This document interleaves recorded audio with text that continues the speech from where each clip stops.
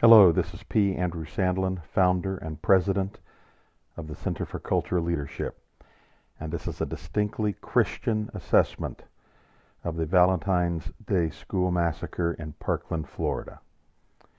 First, the Bible requires us to weep with those that weep and rejoice with those that rejoice. And it's a time of great weeping for the parents and other relatives of the students, as well as 3 adults that were massacred so savagely by this young man, one of the former students. I try to think how I would feel if one of my children or grandchildren were killed in such a horrific way, and it's difficult to imagine it. Join with me in praying that God overwhelms and comforts the hearts of all of these relatives, even the unbelievers.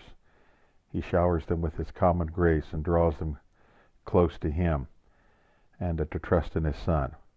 Second, this heinous act again exhibits that there is great evil in our world. The Christian picture of the world is realistic. We don't live in a world in which most people are highly virtuous and acts of such savagery occur because of some defect in the moral system. No, the Bible teaches that man is born into depravity, and in addition, he is conditioned by and influenced by Satan and satanic and demonic forces attempting to overturn the Lord's kingdom. And this leads to a third and quite pointed observation. The perpetrator is now sitting in a mental facility, and there can be no doubt that mental illness is a fact of life in a sinful world. But the key word there is not mental, but sinful. It's truly mind-boggling how many social commentators on the left, and even some on the right, are quick to explain such horrific, murderous events as the result of the perpetrator's mental illness. There's a particular worldview behind that estimate.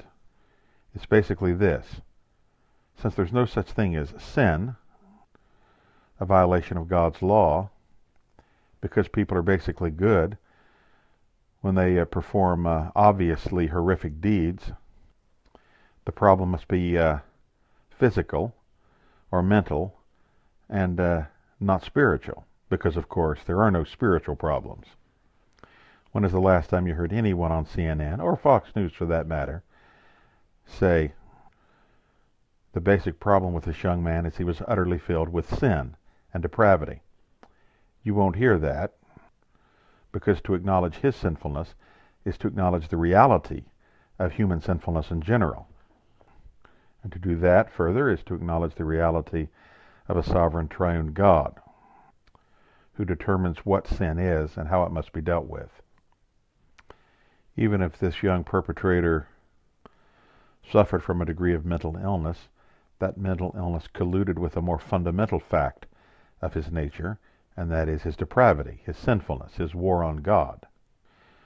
That is his fundamental problem, and that is our culture's fundamental problem. This means, fourth, that proposed solutions that do not take human sinfulness into account will be failures and will cause more problems than they solve. A prime example is the time-worn response calling for greater and more restrictive gun laws. This is not simply a question of violating the Second Amendment. The New York Times itself is calling for the rescission, the abolition of the Second Amendment. Perhaps that won't surprise you. The deeper problem is the assumption, which is rife on the left and increasingly among conservatives, that political legislation can solve cultural problems. It can't. And in this case, increased or more restrictive gun legislation would only exacerbate the problem. A legitimate Christian short-term answer would be to meet the threat of illegitimate murderous violence with the threat of legitimate virtuous violence. For example, the Florida legislature could permit teachers and administrators in public schools to carry concealed weapons. This would both discourage shooters as well as radically reduce the number of victims in a school shooting. Of course, that's not the final answer. The final answer is the gospel of Jesus Christ. The final answer is parents who do not allow children to glory in violence on TV and in video games.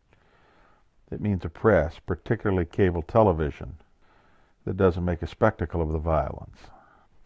At the most basic level, however, it means families and churches that preach and teach the gospel of Jesus Christ and in fact exalt the violence at the root of the Christian religion.